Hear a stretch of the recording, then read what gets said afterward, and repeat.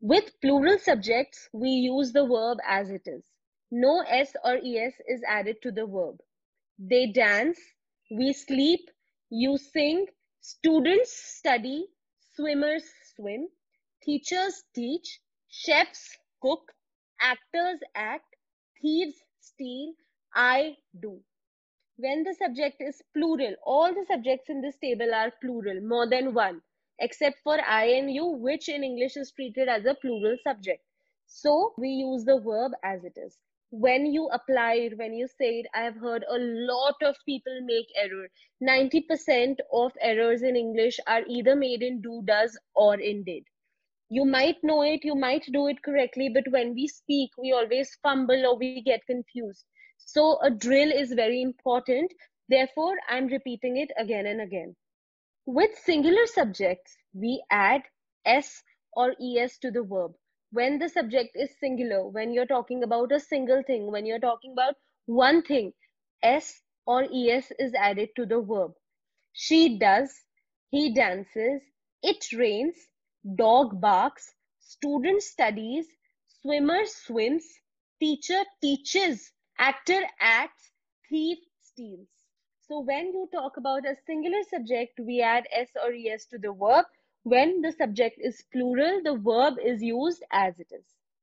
Now, the third thing, when we do not have any action word in the sentence, for example, eat, drink, sleep, speak, and you are only talking about a feeling, hungry, mad, upset, open, angry, happy, pretty, how you're feeling about things, how are you today. When the sentences are simple, there is no action word. To build a sentence, we use is, am, or are. We use is, am, or are, and these words are called helping verbs. They are not action words. Therefore, we call them helping verbs. With I, we always use am. I am hungry, I am mad, I am upset. So with I, we use am. With she, he, door. With singular, when you're talking about a single thing, we use is. She is mad, he is upset, the door is open. When you're talking about a single thing, singular subject, we use is. And when the subject is you or plural, more than one, we use are. We are angry, they are happy, you are pretty, children are busy, doors are open. Here, all these subjects in black are plural. Therefore, we are using are with it. With plural subjects, we use are. With singular subjects, we use is. There is no action word in these sentences. If you look at it, there is no action word. There is only a helping verb. There is no action happening in these sentences. This is only a feeling. You are only telling how you are feeling. The tense that you just learned, what we just learned, these slides, this is called the simple present tense in English.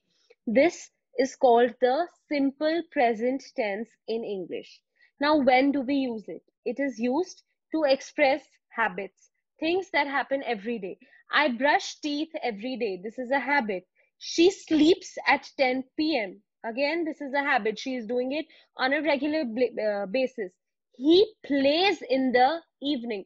So this means that he goes to play every day. This happens every day in the evening.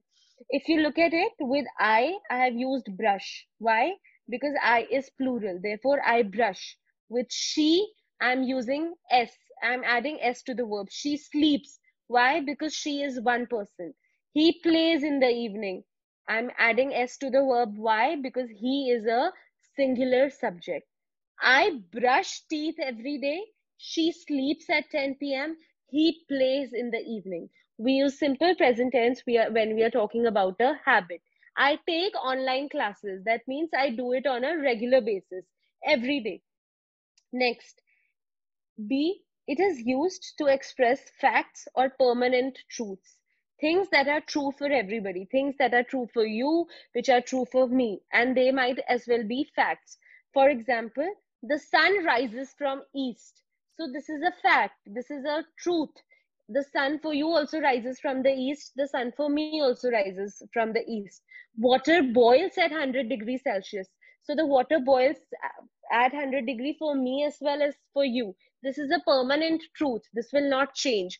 So for statements which are true, which will always remain true, which are facts, we use simple present tense. Now, sun is one. You're talking about one thing. Sun is singular. Therefore, we have added s to the verb. The sun rises from the east. Water boils at 100 degrees Celsius. And the last one, to express a state in the present. So, how you are feeling, what is the state, or what is the state of the thing? I am hungry. So, my state right now is that I'm feeling hungry. So, I am hungry. How are you feeling? She is angry. Her state right now is she's very angry. So, she is angry. How is the door? The door is open, the door is closed, the door is half shut. What is the state of the door? Door is open, door is closed.